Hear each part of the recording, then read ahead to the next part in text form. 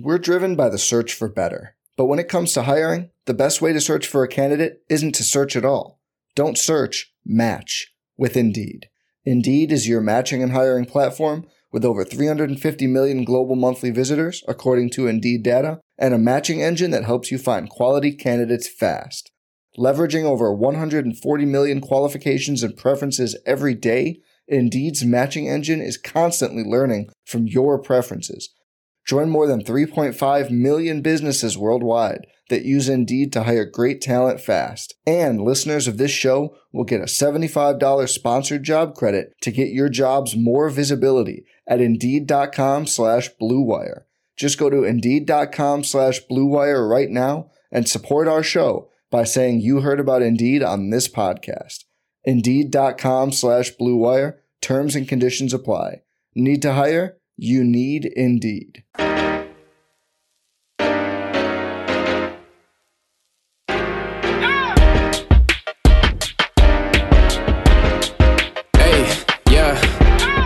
Feel like Kobe in the fourth quarter. This is the Day More NBA podcast, brought to you by Blue Wire Podcast, coming at you Saturday night after the Wolves beat the Milwaukee Bucks by 19. Final score, Wolves 138, Bucks 119. It was another massive scoring performance for this Wolves team that has now scored over 110 points in 11 of the 13 games that they've played since the All-Star break, being as both of the times they scored under 110 were their two losses since the All-Star break. That means this Wolves team is 11-0 since the break when they score 110 or more points. Obviously, in this one tonight, a factor in being able to kind of score at will like they did was Giannis Antetokounmpo not playing in this game due to knee soreness. And, you know, this continues the pattern, but I think there are two ways to look at that element of this game. Like, yes, Giannis missing the game continues the trend of the Wolves rarely playing a team at full strength. But I also think it would be wrong to say that Milwaukee is a bad team without Giannis. They still had Chris Middleton, Drew Holiday, Brook Lopez was back. I think I was just going through it. If you would rank the Wolves' 13 opponents since the All-Star break, I still think this Bucks team without Giannis was still the fourth hardest they've played. I think Philly on that back-to-back for Harden's first game with the Sixers was the toughest. They lost that one by 31. Next toughest, I think, was the Memphis game right out of the break. So they won at home by 5.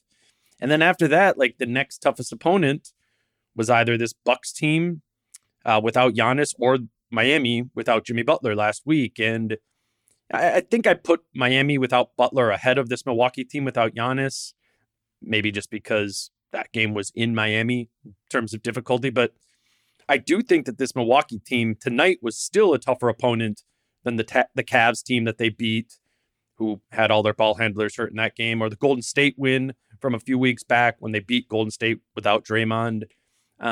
Which is to say, for me, I still think this is an impressive win in the context of who the Wolves' opponents have been lately. And if that is your case, if you think these Wolves' opponents have all been easy, I'd point you to the fact that the Wolves are blowing out all of these teams, which I would say at least makes up for some of that gap. I think it's fair to point out that the Wolves' schedule has been weak, but it's unfair to point out the fact that the Wolves' schedule has been weak without pointing out the fact that they're blowing out these opponents. I mean, the last 8 wins, the Wolves have won by a combined 184 points. I don't know what else you really want them to do there. Chris Finch he certainly has taken we can only play who we play sort of mentality through this whole stretch. And he had that again tonight, acknowledging no Giannis, but still being encouraged by the way his group played. Yeah, I mean, we can't control who they play or who's out or whatever, but I thought it was a really focused and really a great performance by us for the most part. I mean, we played with good energy, got out and ran, really moved the ball, I thought, well early, which we've been struggling to do early in games. Generated a lot of really good looks. Defensively, we gave them a lot of looks from the three-point line, which we tried to tamp down, but all in all, we battled as much as everywhere we could. I thought we did a good job on Middleton and Holiday, Ant and TP and Vando and those guys. And all when they got those matchups, I thought they did a great job with them. I think that last point on Vando, Ant, and Prince's ability to guard Middleton and Holiday was a key one in this game. Naturally, when Jane McDaniels got hurt, one of the primary concerns was about how this Wolves group would be able to defend big wings in his absence. That had been McDaniels' job. We saw tonight both Vanderbilt, or in the Lakers game, we saw Vanderbilt and Prince do a good job on LeBron against the Lakers. And then tonight, we saw those two plus Ant do a good job on Middleton and Holiday. Middleton finished with just 15 points tonight. Holiday had just 14. I think the Wolves' perimeter defense just has layers. Obviously, McDaniels is an important layer of that, but they do have depth in Vanderbilt, Prince, and Edwards. Obviously, Patrick Beverley as well, who got ejected in the first quarter of tonight's game. I think the only real complicating factor with that group when you're choosing to put one of them on a Chris Middleton is Vando and his size. The Wolves often need that off the ball. I think it's Finch's preference with McDaniels out to put Vanderbilt on the main wing scoring threat of the opponent. But sometimes, Vando needs to be guarding the big for size purposes. Tonight, you saw Vanderbilt guard Bobby Portis when Portis was out there next to Brook Lopez because they needed Vando's size on the interior against that lineup. But when Portis would sub out of the game and he'd be replaced by Matthews or Connaughton and they go a little bit smaller, well, then Vando would slide over to guarding Middleton, which put Ant off of Middleton and onto Holiday, which was, I think that was particularly helpful that they had that extra layer to go to once Beverly was ejected from this game. Again, point being, this is a team that can kind of go down the pecking order a ways without running into a major defensive matchup. And amongst a lot of things, when was the last time you could say that about the Wolves, that they had depth there? I think the Wolves defense is again becoming a strength for this team, similar to what it was at the beginning of the season. I think that pattern we've talked about of being a good defense at the beginning of the year, hitting a lull, and then finishing strong, that seems to be taking form here in that latter part of it.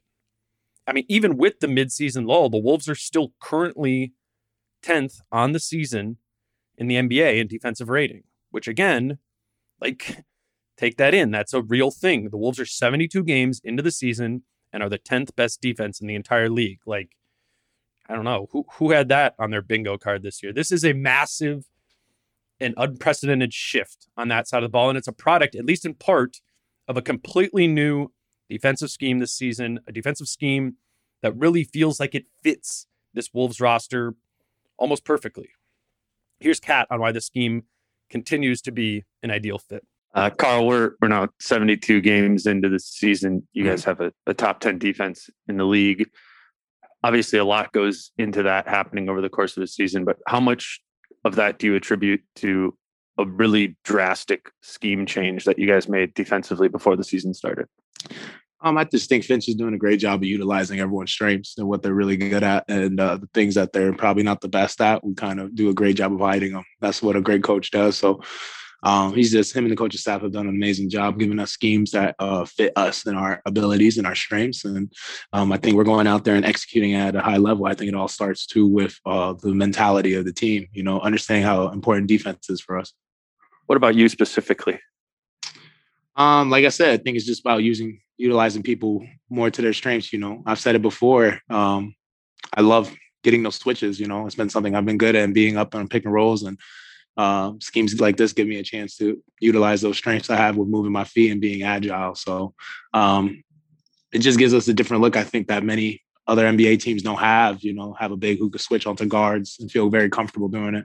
The ability to throw Cat out there up to the level of the screen or out all the way switched onto a guard is the main reason this Wolves defense works. Cat being competent handling those duties is what unchains guys like Edwards and Vanderbilt and Prince to fly around and more aggressively attack passing lanes to generate turnovers. That's what the scheme not only allows you to do, but asks you to do. Toronto is the only team in the league this year who has more frequently turned over opponents this season than the Wolves have. That's a product of the scheme, which allows the Wolves to be a team that plays in transition a bunch. They're fifth in the league in volume of transition opportunities this season. And the getting out and running in transition leads to easier buckets, what fuels this team's offensive efficiency. They are fifth in the league in overall offense this season, But if you split for just the half court possessions when they're not playing in transition, like the Wolves are just average there. They rank 13th in half court offense. So playing in transition as often as they do is what bumps the offense from 13th in the half court to 5th overall. This is what Cat and the guys are talking about when they say the defense fuels the offense. It does. And it's not like this scheme doesn't come with a cost. The opportunity cost of the scheme is pretty intuitive. You throw Cat out on the perimeter and your team probably isn't going to rebound well, which is true. That's happened. That's been happening all year. The Wolves still rank dead last on the season in defensive rebounding. But even that area is improving a little bit. They're shifting away from being the worst defensive rebounding team in the league to more recently just being kind of like a just below average rebounding team. And considering the positives that this scheme allows, if you're able to be close to average at rebounding while reaping all those benefits, that matters. Since February 1st, the Wolves ranked 21st in the league in defensive rebounding. It's definitely a scheme that has holes. All schemes do. But it's also a scheme that, as Kat said there, allows you to cover up for holes in your defensive personnel. They've chosen to be a bad defensive rebounding team this year overall because the cost is worth it. It's worth the cost of papering over those other holes. I think this scheme shift has been one of the smartest coaching maneuvers I've ever seen a Wolves coach implement. There was a narrative that had a lot to back it up before the season that a team can't play defense if Cat and D'Lo are two of your best players. Well, I think that narrative has been squashed this season. And I think if there's a specific reason to look at Chris Finch as the coach of the year, it's what he's unlocked to allow that narrative to be squashed. All right, let's mix in a quick break here. Come back to talk more about this win tonight over the Bucks. We're driven by the search for better. But when it comes to hiring, the best way to search for a candidate isn't to search at all. Don't search, match with Indeed. Indeed is your matching and hiring platform with over 350 million global monthly visitors, according to Indeed data, and a matching engine that helps you find quality candidates fast. Leveraging over 140 million qualifications and preferences every day, Indeed's matching engine is constantly learning from your preferences. Join more than 3.5 million businesses worldwide that use Indeed to hire great talent fast. And listeners of this show will get a $75 sponsored job credit to get your jobs more visibility at Indeed.com/Blue Wire. Just go to Indeed.com/Blue Wire right now and support our show by saying you heard about Indeed on this podcast. Indeed.com/Blue Wire. Terms and conditions apply. Need to hire? You need Indeed. All right, we are back discussing the Wolves' 19-point win at home on Saturday over the Milwaukee Bucks. And it was the second consecutive game the Wolves played not only the role of the victor, but also the role of kind of the irritant in this game. Obviously, the Lakers game got a lot of national media run for the way the Wolves kind of snapped back at Russell Westbrook. Tonight's game won't get the same notoriety because it wasn't the Lakers, it wasn't Westbrook, but the Wolves played with that same snippy style. I mean, that's becoming their identity. Bobby Portis got into it with Jared Vanderbilt early. Then he got into it with Naz Reid a few minutes later. Serge Ibaka got into it with Taurean Prince. Patrick Beverley shoved Ibaka. George Hill shoved Beverley. Pat Bev and Hill got ejected. I mean, it was very clearly a Wolves team who heard the dialogue surrounding the Westbrook game and decided to double down on it. They like this role. They like being disliked, or they just don't care if you don't like them. You know, it might be viewed as arrogance by some, but whatever you want to call it, this Wolves team doesn't care. Like, led by Patrick Beverley, it seems pretty clear to me that this is the type of team the Wolves want to be, a team that believes they can score on you and then irritate you enough on the other end to ultimately come out on top. It's becoming an identity, and I don't remember the Timberwolves ever having an identity, really. Again, Pat Bev. Pat Bev was given credit for this after the game again, this time by Naz Reid. As the way that you guys are carrying yourselves right now with all these wins, just what is it feeling like night in and night out when you come to the arena, when you take the floor in terms of a confidence level and what you guys can do out there?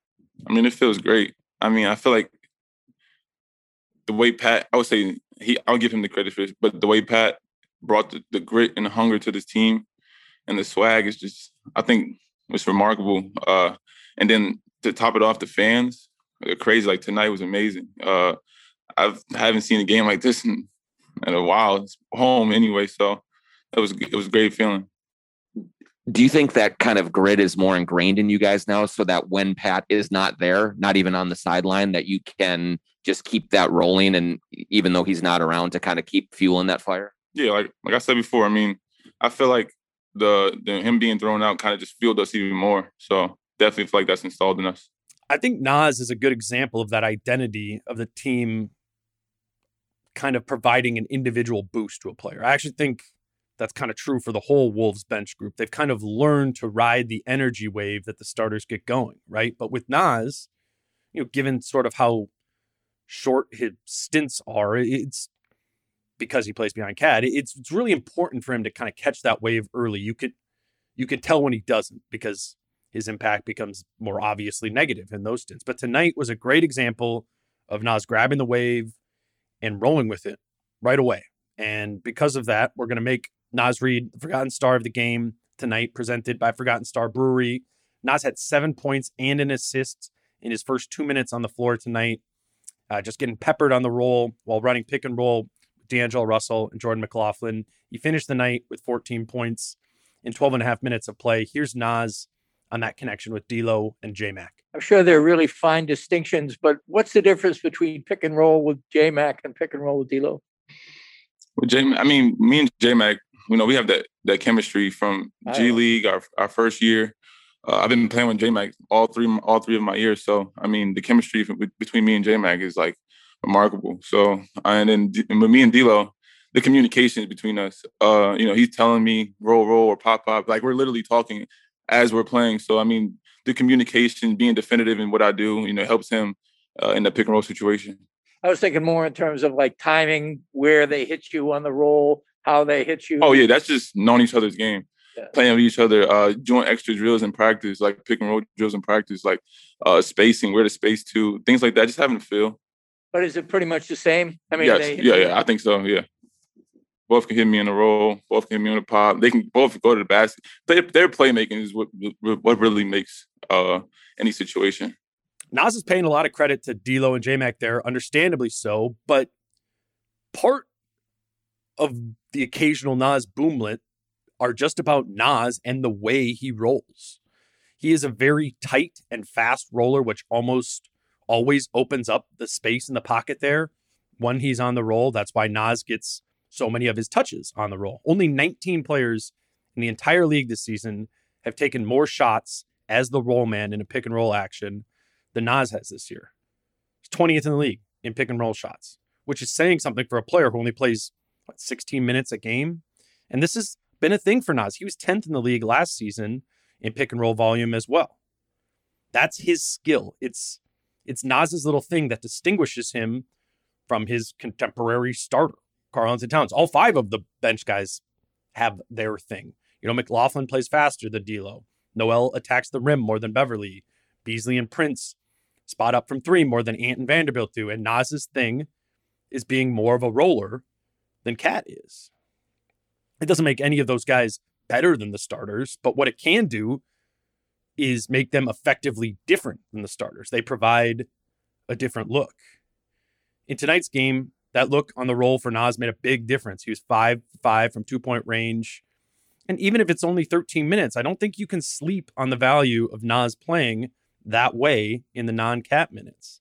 That's an area where teams with a center normally get beat up. Nas provided that value tonight, and that's why he is tonight's Forgotten Star of the game. And a reminder that we will be at Forgotten Star Brewery a week from Sunday for a Wolves watch party. Forgotten Star will be hosting that party on March 27th, and I will be there with Britt Robson to chat with those of you who are able to join. Remember, that game against Boston is in Boston, so it will be a 5 p.m. tip here local time. So feel free to get to Forgotten Star on Sunday, late afternoon, to lock up a spot. All right, let's wrap up tonight with my prize picks for this game. I made 5 picks, went 2 and 3 on them. I guess I didn't believe in the Wolves enough tonight. One of the picks I got wrong was taking the under on 29.5 combined points plus rebounds plus assists for Anthony Edwards. Edwards finished with 25 points, 5 rebounds, and 4 assists. Probably his best game, I think, since returning from this injury. There does seem to be a little bit of a prioritization of the jumper for Edwards rather than the drive. But tonight, that worked out fine. Ant made 5 of his 10 three-point attempts in this one.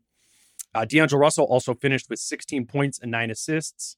It was not a bad game from D'Lo, just more of a passing game than a scoring game. I misjudged that, taking the over on 18.5 points from Russell. So we missed that one as well.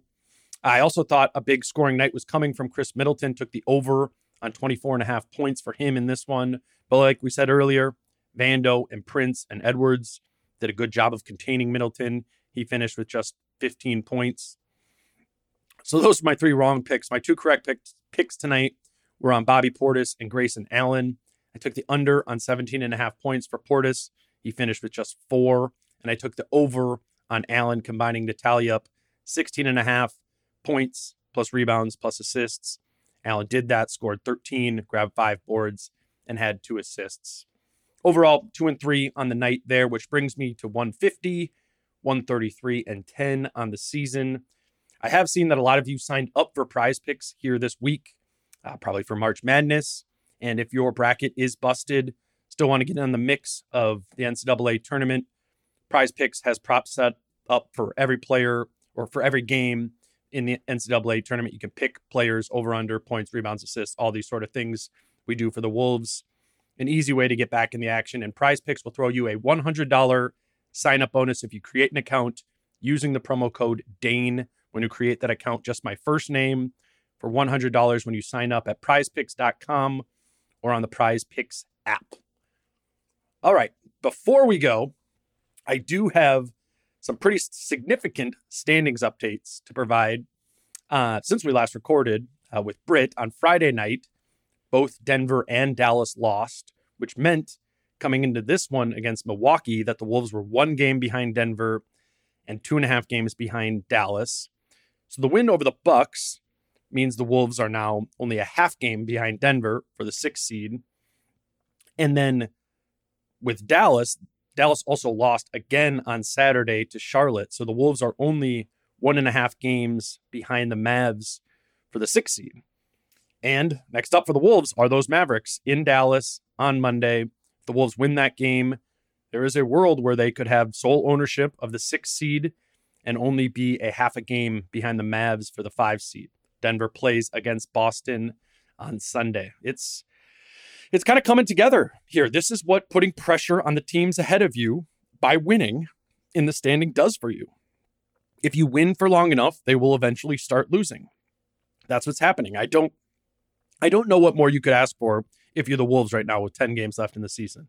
You are 1.5 games behind the Mavs, and you play them 2 more times, and you are a half game behind the Nuggets, and you play them once.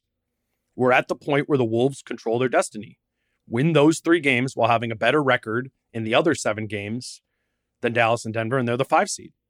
So, 10-0 the rest of the way sounds crazy, but if they did that, the Wolves would guarantee the 5 seed. That's very lofty, but I think it provides the example of how close they are, or just the idea that the Wolves are at least in control of their destiny here going forward. We'll start off with Dallas on Monday. Until then, I'm Dane. Enjoy the rest of your weekend. Peace out. How I'm feeling, man, I hope it never stop, yeah. Green and hot so you can find me in the crowd, yeah. Don't let standards ever bring you down, yeah. Hope you dancing like nobody else around, yeah. I'm Mark Chapman. Welcome to the Planet Premier League podcast. Each week, Cesc Fabregas, Nader Manua and myself talk all things Premier League. As a player, you don't have time to talk. No. You don't have time to make a plan. You just need to deal with wave after wave after wave. We watched Coach Carter and he said, afterwards, the game's just about doing this for your teammates. And I remember looking around halfway through the film and half the squad was asleep. Planet Premier League. Listen wherever you get your podcasts.